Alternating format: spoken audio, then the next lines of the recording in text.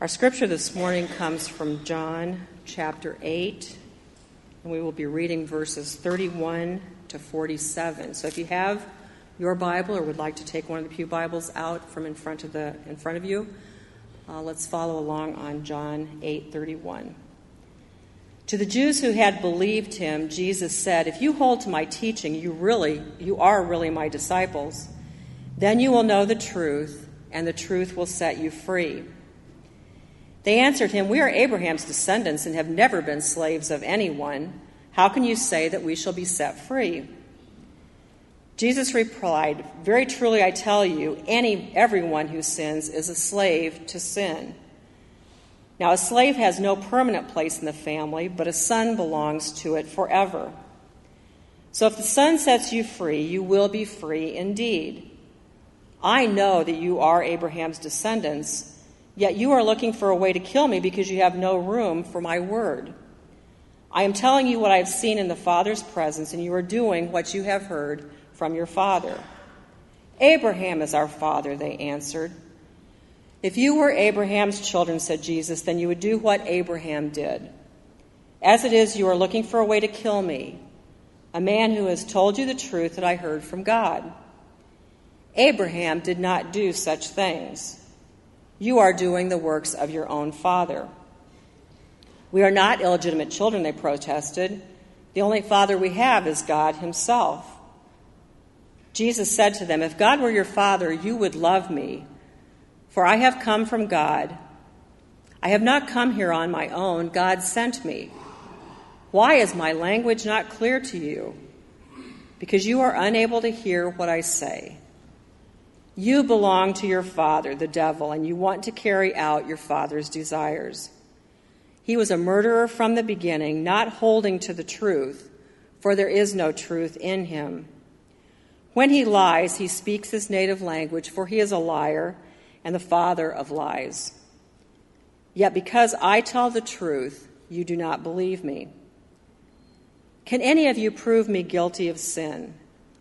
If I am telling the truth, why don't you believe me? Whoever belongs to God hears what God says.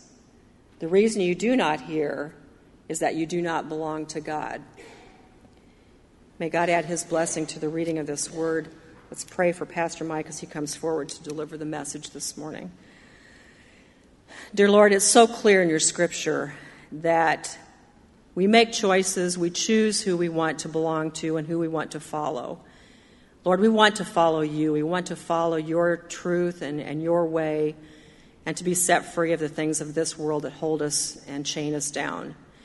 And so, Lord, as Pastor Mike comes forward this morning, just allow the words that you have given to him to share with us this morning ring loud and clear, and just open our hearts to the great love and mercy that you have in store for each and every one of us. These things we ask in Jesus' name. Amen. You're going to be without Keith for pretty much most of August, so you're going to be slumming it with me in the preaching role. So don't let that deter you. Get back next week. But he'll be gone for a few weeks on vacation, as he likely told you in the sermon last week, and then he's going to Haiti. So a little free time and then some mission time. So pray for him. I do want to take one minute here as we go into our sermon time to ask you, just as a congregation, to pray. I know that you get television. I know that you have the internet. I know that you read the newspaper. You saw in there this week, Friday evening, that Joan Feller was in a horrible automobile accident at Hawkeye Downs, racing accident, which we know is one of the perils of motorsports. And Joan teaches with some of you at Linn-Mar Schools, and I've confirmed both of their sons here in this church. Joan sang on our praise team for a number of years before moving to River of Life, and her husband, Kurt, plays the bass at our 11 o'clock and 9:45 praise team often. So I'd encourage you to be praying for the Feller family. There are a lot of things in the life and life balance right now, so be praying for them. That's just hard moments for our community. So understand that for this congregation of faith, that's not a piece of news. That's a family incident, so be praying for that. Also want to celebrate a couple of things this week. Friday, we had this two huge events. We had our sewing day, where a lot of bags were made for the United Methodist Commission on Relief, and I was telling several of the women these school bags were all over Haiti when I was there a while back. Kids carrying their books and stuff in those bags. So I want to tell you, it's a ministry that gets used. And secondly, Friday night, our puppets put on their full performance at First United Methodist Church of Clinton, and that was exciting. Now, next week, there's a ministry that this congregation is going to be involved in, our 8:30 congregation, because you'll be praying for our team that's going to Haiti the following week, because most of them attend this service. And they're going to come down here in the aisle, down here at the front of the communion rail at a certain point in our service, and we're going to lay hands on them and pray them. And they're also asking you for two pretty much non-perishables: elbow macaroni to take with them, and creamy peanut butter. Two non-perishables. They have to pack them in suitcases. So if you can bring those next week, and I'd encourage this congregation, and when they come forward, just come down here and lay them beside them on the altar. So that would be great.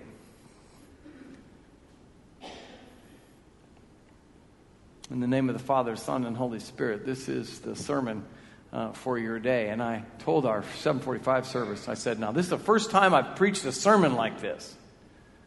So you will be the barometer if I ever do it again.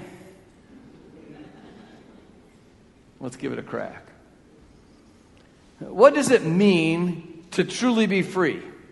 What does it really mean? I had a man I was dealing with a few years ago. His name was James, and we were talking a little bit, and I said, and he was leveraged to the hilt. I mean, he was working a job and had his bills that were way beyond what he could pay, and he started to kite checks. I don't know if you know what kiting a check is, but it's a federal offense. What you do is you open an account in a bank over here, and then you open an account in a bank over here, and then you write a check for like $10,000 from that bank into this bank, and it takes 3 days for it to clear. So this bank basically gives you a $10,000, and this bank hasn't cleared that check yet, so you're actually creating an offense against this bank. Well, it's very illegal. And, you know, crimes against the FDIC are not smiled upon. But James was doing that, and I said, dude, you're going to get in so much trouble. And he says, look, Mike, it's a free country. I'm going to do what I want to do. I don't know how long he was going to be free after that, but he kept saying, it's a free country. I can do what I want to do. And I thought about that for a long time, and I met a few years ago a woman here in town. She's about 27 years old. Her name was Marion. We were down there talking at Marion by Moonlight, or the downtown Get Down, or one of those times when the bands are downtown.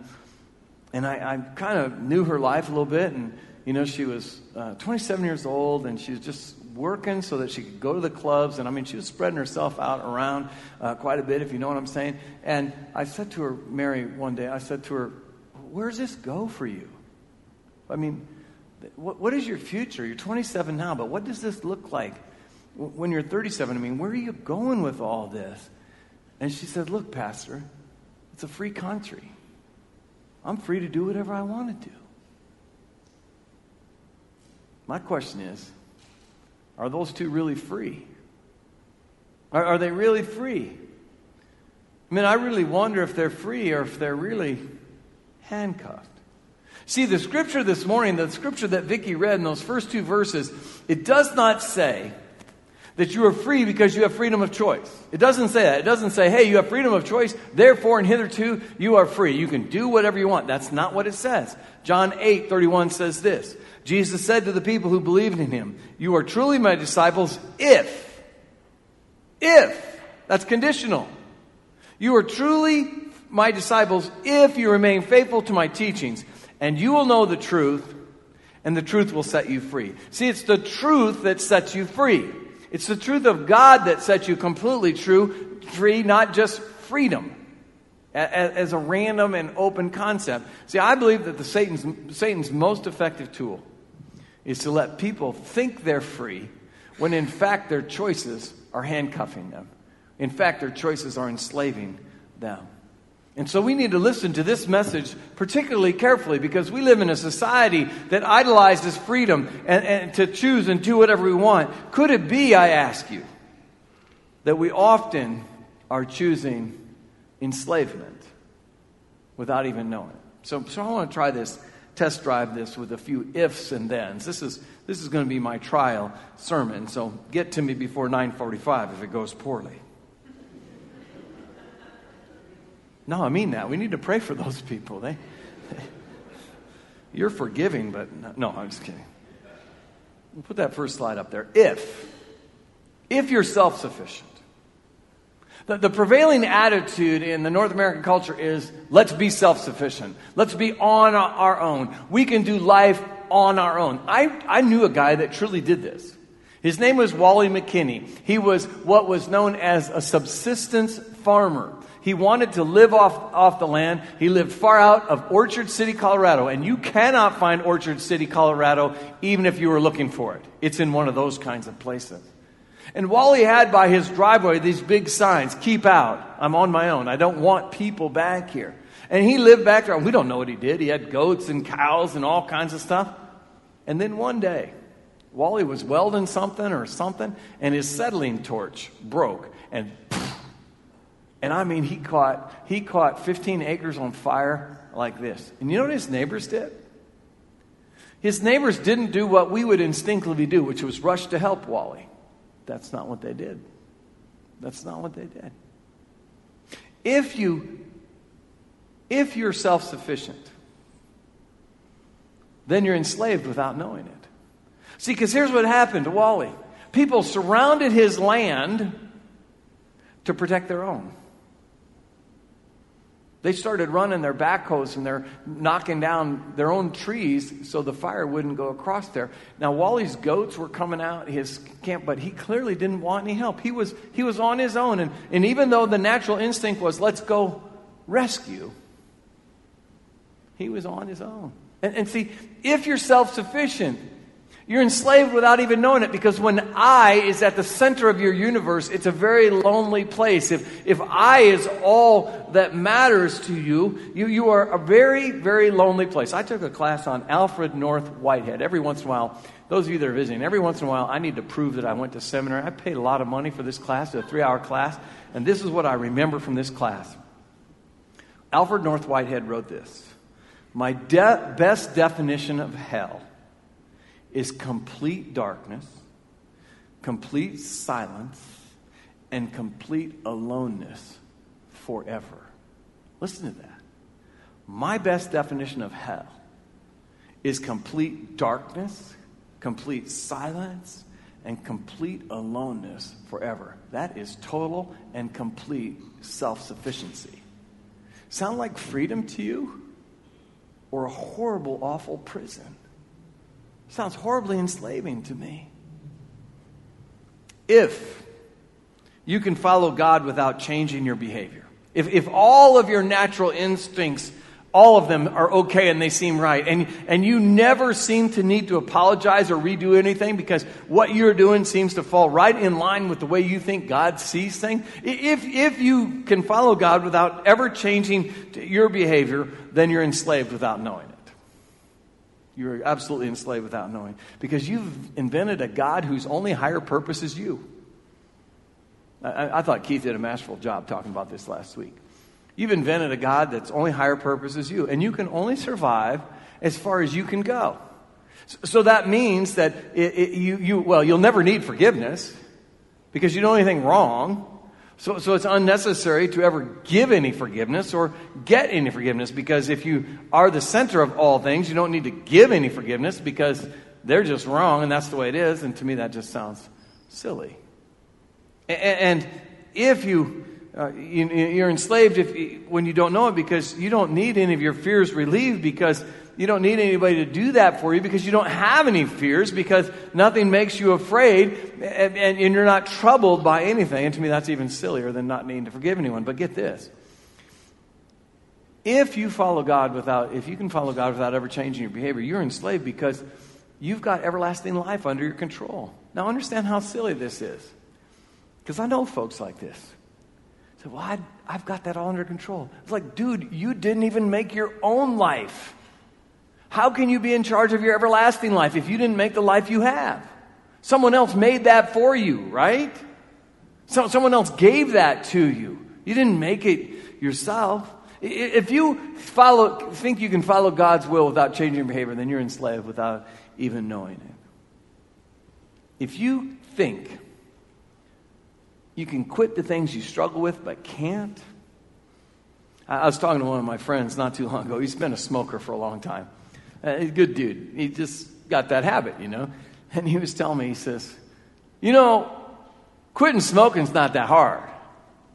He says, I've quit 100 times. Some of us other have habits or addiction like that. It ain't that hard to quit. It just, doesn't last that long. Now, if you think you can quit the things that you struggle with but can't, if you've got in fears in your life, and you say, well, hey, I'll just turn over another leaf, and it'll go, I've got these fears in my life, and then you realize, no, I can't handle them. No matter how hard. If I've got anxieties in my life and you can't handle them, if you struggle with them and you just can't quit them, if you've got depression or frustration, or if you've got guilt about something, or you've been ashamed of something you did in the past and you want to quit it, but you can't, you're struggling with it, then you are enslaved and you know it. But there's a way out. Not surprisingly, that's what I came by to talk about today. Knowing that you are not self-sufficient, knowing that you're not perfect as is right off the showroom floor, knowing that you're not perfect and knowing that you're unable to whip that which is truly difficult is important for us. I added a line to my sermon last night. I was at the University of Iowa Hospital for many hours yesterday. And when you're standing in the waiting room where I was standing, nobody's there because they're having a great day. It's just brokenness and sadness all around. And this young woman came up to me and she said this. I wrote it down. She said, looking around the room, she says, we're either broken and needing help or we're lying. I thought, how true is that in all of life? We're either broken and needing help or we're lying. See, Jesus comes to shine His light into the darkness of our difficulties. Jesus comes to cast His light into the darkness in which we face all the time. Pastor Keith did a fantastic job last week of talking about how what the light does is simply shine on what is true. It just shows us what is true. Let me give you a little example. When you come into worship and you look at the chancel stage the way it is, it looks beautiful. It's beautiful carpet, nice oak front to it, beautiful altar, all these kind of things. But here's what you don't know about this stage that's in the center of the holy house of God, is underneath it. We built this stage on top of another stage that already exists. We pulled the carpet off. You come down in here, there's still stacked tack strips that got the nails sticking straight up. There's still glue in there. People's cups fall down through this center aisle. We got dirt under there. There's broken cords. Heck, we have to send one of our confirmation students under there once a year just to clean it up. They're pointing at each other. But I mean, it's a dark, nasty, just, probably even a spider or two under there right now. Here in the holy sanctuary of God. But that's because it's in the darkness and nobody's in there shining light. But when we show light on it, we say, wow, there's a mess in here. We better clean it up. Is that not the truth in our own hearts and lives? I mean, we know we're enslaved. And we want a way out. We know that there's darkness. We know that there's sin. We know that there's brokenness. Or maybe if we don't know there's brokenness, we're just liar. The truth is that we're shackled by the gravity of human life. We're shackled by the gravity of human sin and the difficulty of the things that we come against every single day. And once we see this and acknowledge our reality, we can see that there's a way out. Many of you have come into contact with me one way or another. I'm a guy from Marion. Came back to be the pastor here at this church. And when I was younger, Thomas Park was where it is now. And I lived in South Marion. And before they built what we called the Menser Trail, the fastest way from Thomas Park to my home was to cut through Oakshade, to cut through the cemetery. All of us in South Marion did it, right? Everybody's nodding their head that lived now. We cut through it all the time. So the cemetery was not a scary thing to us. And at dark, it was still a cemetery, but we'd cut through it. And now I want to tell you about a story about a guy who used to cut through the cemetery on his way home from work. He worked second shift, so we got off about 11:15, 11:30, something like that. And the cemetery, not Oakshade, but another one like it, was between his home and his workplace. So he would just cut across there to save a lot of time. Well, one day, obviously something had happened in town, and he was cutting through there. And in the dark, he was familiar with it, but in the dark, he fell into an open grave. And oh my gosh, he says, I got to get out of here. It's, the ground's way above it. And so he starts jumping up, trying to climb up, and he's sliding down the wall. He's trying to find a foothold, trying to grab onto anything to get out of there because he knows he's in a grave and he knows he wants out. Well, unbeknownst to him, his buddy, Jimmy, that had gotten off about 15 minutes earlier that day, cutting across the same cemetery, fell into the same grave. But he'd given up.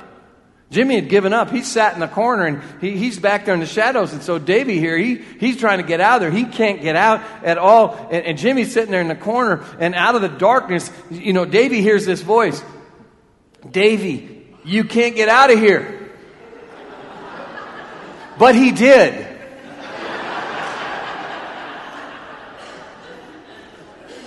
And that's what we want out of our darkness. That's what we want out of the places where we can't climb out of ourselves. We need a way out. We might not have that superhuman strength of a story like I just told you to jump out of there. But our God has said, when you know you're enslaved, there is a way out. You may feel like you can't get out of where you're at.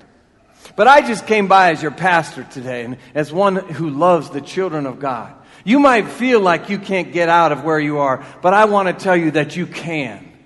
You can because you're not alone. And I know that Pastor Keith doesn't like the schmaltzy coffee cups. I know he doesn't like Christian t-shirts unless he's selling them. And he always makes fun sometimes of these things that some of us frankly like, and I don't care. Because there's this poem. You know the poem Footprints? It's schmaltzy, and I don't want to string too many pearls together in this sermon, but this Footprints poem, I'm not going to go through it all, but you can look it up online. There's that line in the Footprints poem where it talks about Jesus saying to one who is struggling, you look back at the worst moments of life and you think you were walking alone, but that's the times when I was carrying you. And I just came by this morning to tell you, if you think you can't get out of where you're at, if you think you're walking alone, you are mistaken. You see, Jesus carries you and frees you for freedom so that you might be free, so that you might feel not like your life is a trap, so that you might feel that you're not enslaved to sin or darkness or death. He frees you for freedom. So if you remain faithful to Jesus' teaching, if you examine the evidence, if you probe and seek the truth, if you pore over the scriptures seeking to see for instance, right now in this year period of time, what is the Gospel of John trying to say to us? If you seek the truth and let it grow, if you just let it grow, there's a way out for you. I had one of these beautiful, I was young, in my early 20s when I became pastor in a small church, and there was a woman that was 90. And when you're in your 20s, 90 seems unattainable. And some of you can see it from where you're sitting. Some of you are looking backwards at it. You're like, what's wrong with 90? Well, when you're 20-something and you meet someone that's 90 that is astonishingly faithful. Her name was Iona Dowdy, and we lived up in the mountains, and Iona came to church every Sunday and every Tuesday, no matter what. She couldn't drive anymore. She lived 6 blocks from the church, and she would put on her little coat, and you would see Iona trudging. The wind would be blowing. She weighed, 95 pounds or something. Wind would be blowing her, and she'd barely be moving, walking in place. But when she would get to the church, because she was 90-something, she would often first come inside the door and sit down in a chair and just catch her breath. So I went over to Iona one day, and I was talking to her.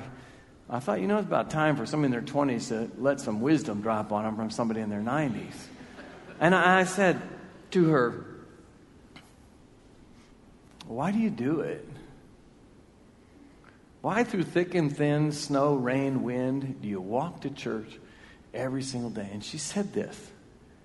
She said, when I was younger, my father said, Iona, you have to commit to the process of being faithful. Commit to the process of being faithful. Go to your Sunday school. Read your Bible. and make sure you attend to the worship of the Almighty God and stick with it. And she said, you know, Pastor Mike, the longer I've remained faithful to the process, the greater my faith has become.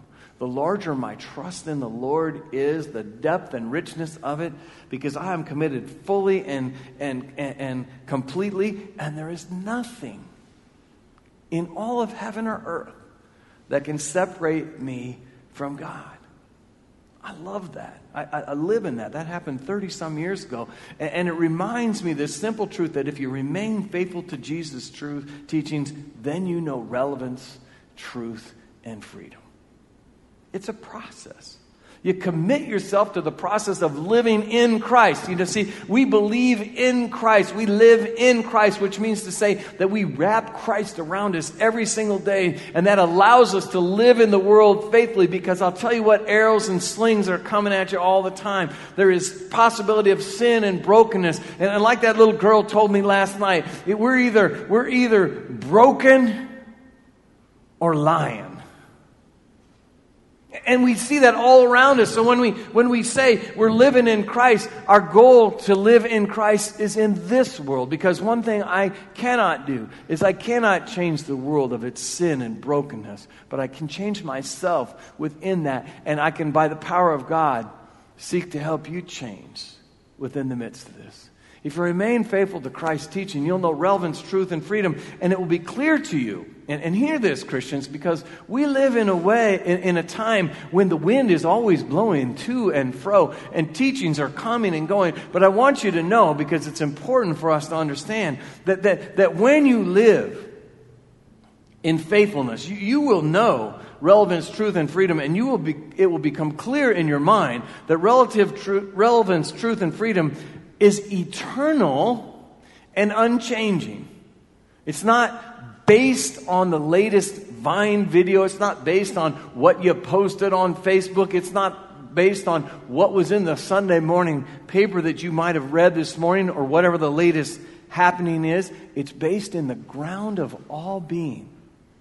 The Father, the Son, and the Holy Spirit. That's where truth, relevance, and freedom is. So if you know the truth, you know and see the fidelity and passion that God has for us. If you know the truth, then you understand what this is all about. If you know the truth, you know where this is all going today. If you know the truth, you know what Christ's sacrifice on the cross was. You know what it means when he opens up a loaf of bread and says, "This is my body." When he holds up a cup of juice and says, "This is my blood." We know that they really aren't. But we know what the truth of them are, is that we are receiving those things. And if you know the truth, you see the fidelity that God has for us and his passion for us, and you have passionate fidelity for God's purpose for your life and your freedom. Understand that. You have passionate fidelity to God's purpose for your life and your freedom. If you know the truth, then you're freed from your enslavement to sin. And sin and death and fear and anything that troubles you, while it still may trouble you, it has no power over you. It is unable to defeat you. It has already been beaten before you enter into the battle. You are set free by the blood of Jesus Christ. This is basic Christian teaching. I'm not coming into anything new. And you are adopted by grace into the family of God. See, this was the big argument. I will take a few moments and explain to you the rest of the scripture here. The big argument between Jesus and the Jews is this. Jesus was saying, you're not children of God. You're not children of God because you're pursuing rituals and rules. I'm children of God. I'm a child of God because I come from God himself. And if you want to be a child of God, you can become a child of God by leaning into the truth, because the truth will set you free. But they were not leaning into the truth. They were leaning into themselves and their own lives. Those of us that lean into the truth are adopted by grace. We've done nothing to deserve what God gives us. But he adopts us by grace, and we become part of the lineage of the eternal God. So if you know the truth, you are freed from your enslavement, and if you are free, then you adore God with your everything. You absolutely adore God with your everything, and you freely focus your choices in all of life on what God would love. If you are free, then you're able to be all that you were meant to be. Hear that. If you're free, you're able to be all that you were meant to be. It's not about the fact that it's free and I can do whatever I want.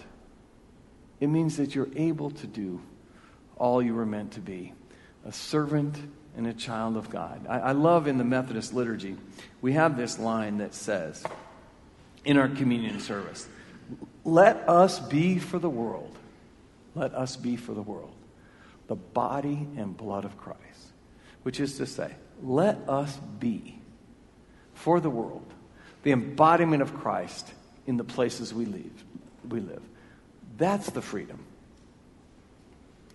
that you were meant to have. And you're able to be that which you were meant to be because Christ set you free. And he set you free because he loves you. And I say all this to you in the name of the Father, and of the Son, and of the Holy Spirit. Amen.